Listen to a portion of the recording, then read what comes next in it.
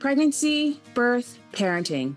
It means so many different things to so many different people.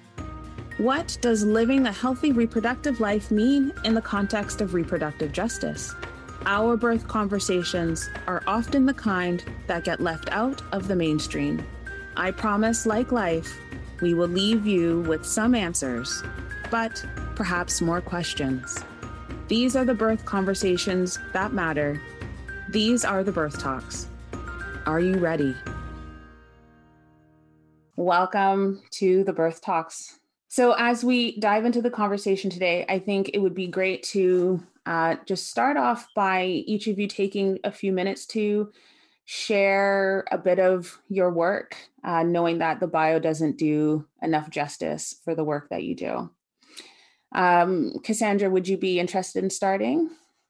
Oh, sure. Yeah, no problem. So I'm a doula, and I think that's where what I would call my primary work, and then my work as a community taught herbalist has deeply supported my doula work. And I'm also a birth center aide at the Toronto Birth Center.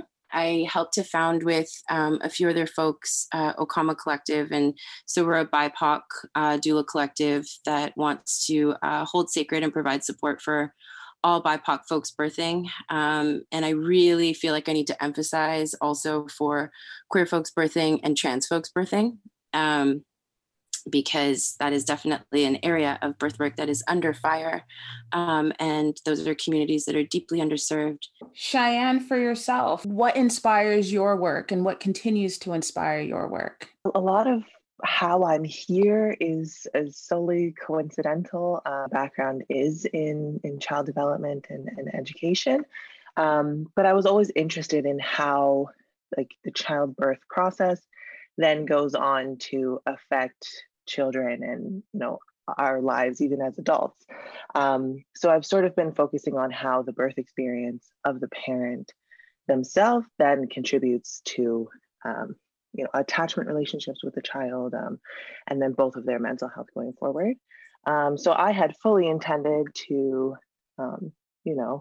do what you're supposed to do and go to school and get a job and so on, but I ended up finishing my master's degree in the middle of the pandemic. And there wasn't really anything that I wanted out there. So I said, you know what, I'm just going to create my own opportunity.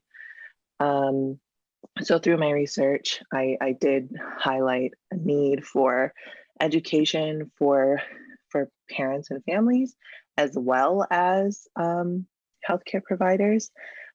It's sort of a dual role of parents learning how birth system works and how to sort of protect themselves from some of the things that go on. And then simultaneously working with the healthcare providers to prevent them from doing these things in the first place. Tumaini, what brought you into this work? So the project that I worked on with the group came about both through kind of anecdotal experiences, but also through conversations with Black midwives, more localized in Toronto, that there were low numbers of Black people accessing services. So people us not seeing ourselves represented in our client base. Why would that be? And so that really kind of drove the question around, what is preventing Black people in Ontario from accessing midwifery care services? And really what we wanted to do was to create content that would speak directly to the experiences of Black people accessing pregnancy care options, speak to the experiences of Black midwives and Black midwifery students, but also present publicly available information that, it's not solely for Black people. This is also for folks who are providing care to Black people. So it's relevant to everybody. Do you find that was similar for yourself, Cassandra and Cheyenne, in terms of what has informed your work and what has informed the collectives or the organizations that you have created? Yeah, 100%. I mean, Jenna Rango and I were sitting down in her living room talking about how desperately we wish that we could work with the people that we got into this work for, which is people who look like us, who live like us, who have the same lived experiences of microaggressions, who celebrate the same way as us, you know. And as a doula, I mean, doula care is treated as a privilege, as opposed to something that's a part of this transitional process for someone that isn't honoring, that everyone deserves access to. And so we were, and then as well too, just for doulas, like when we were working with our community, we were doing a lot of pro bono work, right? Because it's, you're looking at $1,700 price for labor support and maybe 3 meetings before and after in total for prenatal postpartum. And that's insufficient care, let alone a lot of money to spend. And so we wanted to be able to live off of the work we love. And we also wanted to be able to love the work that we're living off of, for lack of a better way to say it. And so that's where Ocama Collective came to be. And for yourself, Cheyenne? The reason that I chose to do the research that I did was just because I was in an academic space, and there wasn't any research that was suitable for what I needed. Of course, we're not collecting race-based statistics in Canada for, around birth and pregnancy and infant and perinatal mortality, things like that. So it was more of what is happening, and then going to look for information and not finding anything, and then realizing that there must be a gap, but I can't label it based on, in an academic sense of research. So it was more just to fill the gaps that came out of my study itself. Mm-hmm. And one of the things that I feel like in a Canadian context, we often recognize, just as you said, Cheyenne, there is no race-based data, but even beyond the lack of race-based data is just much of what people perceive about healthcare or what they have access to is largely just American-based. We can name, 3 or 4 people in the last, couple of months on social media who's talked about Black maternal health care disparities, but they're all American. And my curiosity is, how does that play into the advocacy work that you do in a Canadian context? Do you have resistance because we don't have the data? Do you meet challenges just because people are clueless, if you will, because they just don't have context that's Canadian? Does it even have an impact in any of the advocacy that you do? I think it's time that we shift to actually listening to people and using their lived experiences as enough, quote unquote, proof that there's a need, and going forward with that. So that's also why I chose to do my research in the way that I did. It was purely just interviews, It ends up being one of those things where, like, and I don't know if you've ever experienced this, Cheyenne, but like you share the stories and people are like, oh, that's anecdotal. And then you'll go and have the actual statistics and people will be like, oh, I need a lived experience. I need a case study, And so you're always being given this like pushback no matter what it is. So yeah, stats are important, but also just simply getting down to the bare bones of listening to people and including people, actually prioritizing people in their own healthcare is something that needs the priority. I totally hear what you're saying, Cheyenne. I totally hear what you're saying. I get that too. And when people say, oh, it's just, anecdotal, I am of the mind that one person is too many. Mm-hmm. So, I don't care how many stories I need. One person experiencing, medical racism is too many. 100%. Yeah, and if I can add as well, is that similarly with this project, that I'm going to say their names, myself, Hanan Youssef, and Sojourner San Vicente, that we worked on with Learn Ontario Midwifery, was that, we were kind of in this back and forth around, we created this questionnaire, talking with Black people about their understandings of Ontario midwifery care to really get an understanding of what understandings are there. And we're like, okay, it would be equally important to like kind of basis in research so that there are those factual numbers, but also holding space for that, like that anecdotal evidence that is evidence that people are saying, like, I don't know what this is, or I experienced this in healthcare, that is also evidence. And that projects can still be created around that. Like, we did not produce any kind of research or written thing around, the findings from our questionnaire, for example, but we were still able to produce a video series and trying to balance both of those kind of realities of empirical evidence and anecdotal evidence. Are people starting to care about the anecdotal stories the more that we talk about them? I think they are. I often do talks and workshops with my research, and I've organized it into themes, and I say, like, I have, 3 to 7 stories that fit with this theme. And when I'm sharing the quotes and the voices of people, with their names changed, of course, but when I can say this person experienced this, and also I think it helps that, everybody in my studies in the GTA, and I can say, like, hey, this person could have given birth in the same hospital as you. They could be your neighbor. And when you're able to, when you feel, it hits so much closer to home when you have that context rather than this percentage of Canadians, because, it becomes so much bigger. So when I can say, hey, your neighbors are experiencing this, I think people feel it a lot deeper. Is there a difference in supporting non-Black folk versus those who identify as Black for yourselves? 1,000%. What does that look like for you? It comes out in moments, hey? Like, it comes out in moments because, we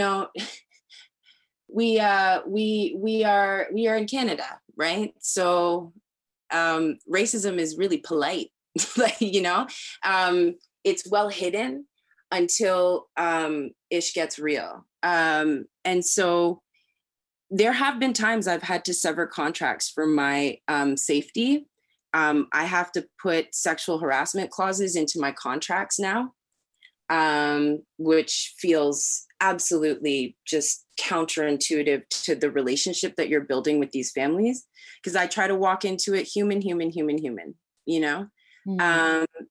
But depending on how you present yourself, what are someone's deep underlying beliefs that they may not even be aware of or acknowledging? Because if we, like, just straight up, if we are acknowledging that we have intergenerational ancestral trauma, then there's definitely intergenerational ancestral oppression and prejudice, right? Like, that is going to be there. And so it'll pop out in some of the most challenging moments, whether you're in the labor or postpartum. And usually when someone is in their own state of duress, right? And, sometimes you leave it for a conversation afterwards. And sometimes I have to sever the contract. And I know some doulas who have said that they just will not work with white people anymore. They just will not do it. And we have to be safe and protect ourselves as well too, because as and I can only speak from the experience of being a doula, we are sometimes in one of the most vulnerable positions in that, we don't have a regulating body behind us or against us, if that makes sense. So it's like a double-edged sword. But we also, many of us don't have insurance. Many of us are going into the homes of people that we've only met a few times and spending significant amount of times in their homes. It ends up being a learning. When I talk to a lot of people who are going into doula work, they don't fully believe that we can be at risk. And I'll get calls from them later being like, yo, you talked to me about that. And I'll be like, yeah, yo, I'm so sorry that this happened.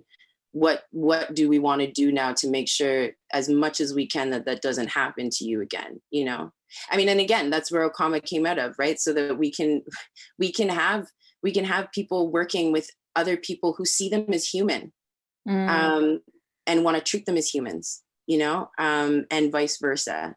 So it's not just about clients. It is also about us and our safety. What would you say for yourself, Tumaini, in terms of being on the seat or the side as a care provider?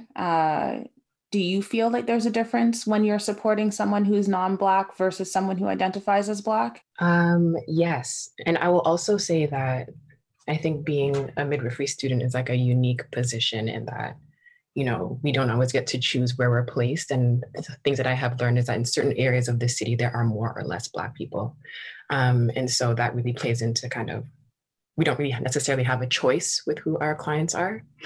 And so there are a range of experiences from like 100% outright, like this is anti-Black. So, having high volumes of clients denying me being part of their care as a student in a teaching facility, for example. And also clients who are like super generous and like really invested in my learning. And so it kind of teeters this kind of gamut of experience where I kind of feel I end up being kind of hypervigilant, like, is this anti-Black, or will I experience this in this clinical placement? However, one of the kind of things that has been really helpful is building a network of Black midwifery students and Black midwives to connect with. So, across the province of Ontario, a lot of us are more recently have become connected with one another, where we can be like, yo, this thing happened in clinic, or, XYZ, or, does anyone experience this? And then really trying to help each other through both peer support, advocacy support, sharing information, sharing resources. So it's not such an isolating experience, because as Black students in midwifery care, we experience anti-Black racism in the clinical setting. Mm-hmm. We're figuring it out, and having people who have, having each other's backs has been a big help. Do you have a story or an encounter that you often lean on in those moments to get you through the more challenging moments, to keep you going and keep you centered on your why you're even engaged in this work? For me personally, it's a combination of, the stories that I've collected and all those conversations that I've had with people, as well as my own, just like, being a Black woman and then seeking like medical care for my own pregnancies and births. It's, I feel like I am even more on edge than the average person just because of the work that I do. I'm like extra hyper vigilant. And I don't want like my daughters to experience that. I don't want anybody else to have to continue to be on high alert just to, seek medical care, something that is simple. And I think about, just because my background is in child development, I'm always thinking about what does this mean long-term for people? And I think, when we're teaching self-advocacy skills to parents for, their pregnancy and their birth, what does that mean going forward for their interactions that they'll have with their children's doctors or their childcare teachers or their teachers, or, going forward, what does that mean long-term? So I think that this work is hard, but it has a long-lasting ripple effect that will be positive and is worth it in the end.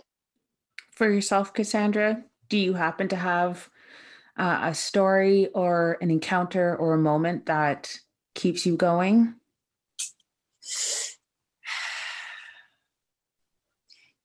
I don't know if there's like one in particular. I think like I had been speaking to you earlier, Trish, about, the fact that I just took on a client again, and it's been a while since I have, due to some of my experiences as a doula in the last couple of years. And, and while we were having our conversation and it was coming to a close, there was just a moment where, like they had made reference that they were really grateful that they were going to have another person in their arsenal was the term that was used. But like, I really think like on their side. Mm-hmm. And it reminds me of sort of the isolation, the loneliness that I think many of us feel, whether it's navigating healthcare or anything else. And I constantly joke that like a doula is your supposed to be your like hired best friend, when people are always like, what does a doula do? I'm like, oh, a hired best friend, we do whatever our homie needs, and I really like the idea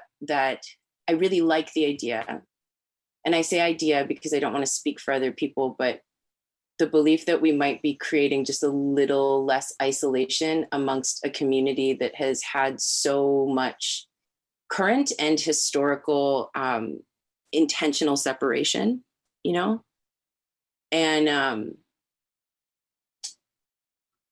the idea of this being something that can bring us together, you know, and even just hearing you, Tumaini, talk about, you know, how you have a network of like Black midwifery students and Black midwives where you can just be like, yo, you will not believe what happened in clinic today. Like, I see the power that has to like allow someone to release and empty their cup so that it can be refilled, you know, or it fills their cup. And I think that's a lot of what doula work teaches me. It's like about being a human, like what is it to be a human in a community? And so I think that's sort of what keeps me going in it. I don't know if that makes any sense, but absolutely. That's sort of what keeps me going. You know, it's the idea of bringing us back together or bringing us together. And I think birth work really can do that. And also just the idea that we're treating this time as a rite of passage as opposed to this like, we need to go with this work of advocacy. Oh my gosh, this kind of resonates as like a Black futures question to me. And like imagining like what do we hope to see like be created for Black people and Black families. Yes. And one of the things that I feel really committed to at this point kind of in my studies and when reflecting about where I hope to be as a midwife and what I hope to do, is I really think that like single access, like healthcare services or wraparound services, for example, where everything that people need is in one space, and like strong interprofessional relationships. So like listening to Cassandra, I'm like, yo, let's get it. Like if strong relationships between midwives and between doulas, strong relationships between midwives, doulas, and OBs, and social workers, and whoever might be needed, that Black people and families can have access to healthcare services that meet the fulsome needs that, you know, the fulsomeness of their needs, of our needs. And also, I really love the idea of mobile, like pregnancy and postnatal services. And I feel like it's something that could be better utilized, where more of the services are going to where people are, as opposed to having them come to us. And there are lots of models that exist in the city, in particular around harm reduction services, or for people who are pregnant and using substances, that like are really exceptional. And so I think that there are already models that exist, but like for it to be specifically for Black people, you know, registered midwife Althea Jones with Ancestral Hands Midwives, really trying to push for services that, like midwifery-led services for Black people in the GTA. Like, it is a revolutionary time, I think, for Black people in healthcare. And I'm like, as I listen to everybody talking, I'm like, a whole last thing is happening, you know?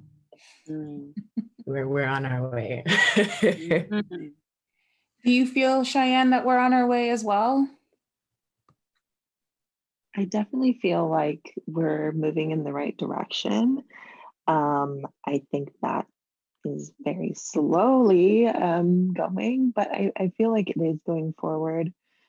I think people are starting to do a better job of being more self-aware of things. In like you were saying, Tumaini, like the whole system needs an overhaul. But of course, these things take time. And in the meantime, I think a really good way is for healthcare providers to work on their own provider bias, because I don't think that, you know, doctors and midwives and nurses are waking up every morning saying, I'm going to go to work and traumatize some people today. I don't think they're actively saying that, but that is what they're doing.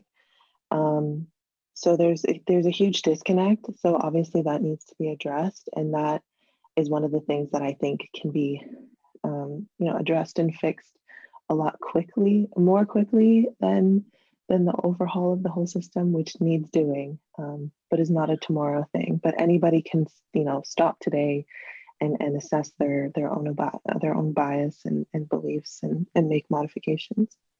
Yeah. Yeah, Cheyenne, you said it. You totally said it. You totally said it. I think a lot of people will sit in trainings, or they'll hear, maybe they'll even listen to this podcast and be like, that's terrible. I don't want to do that. And deep down, they don't want to do that. But then you add on to the layer of them being tired and frustrated and being overwhelmed by clients, and, and get them on a bad day, and sometimes even get them on a good day, and are not aware of the very intricate and what to them probably seems minute ways that, people are being traumatized in care. Just simply the way a question is asked, or the way something is approached. And you really said it, like being like aware of how we could be impacting without like getting into the guilt space, because guilt helps no one. Like it really doesn't help anyone. It's the ego acting out.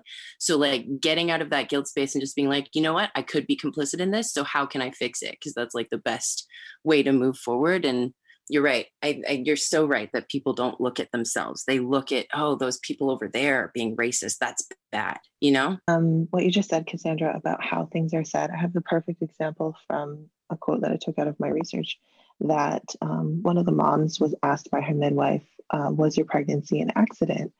And, part of the screening questions are, was this a planned pregnancy? Which is a valid question.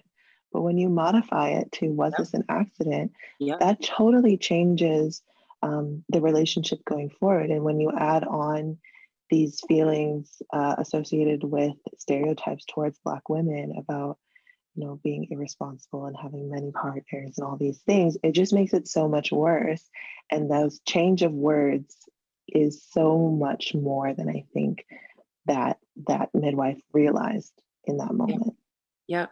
Well, and then add on a lot of my clients who identify as men or identify as non-binary, they get a lot of care providers who will say to them, so this wasn't intentional, right? Like just making that whole assumption and turning that conversation into, well, obviously you weren't trying to get pregnant because you don't identify as a woman, Mm-hmm. and you're right. The assumptions are like, and I would even say, like, why can't we ask, so, hey, how are you feeling about this pregnancy?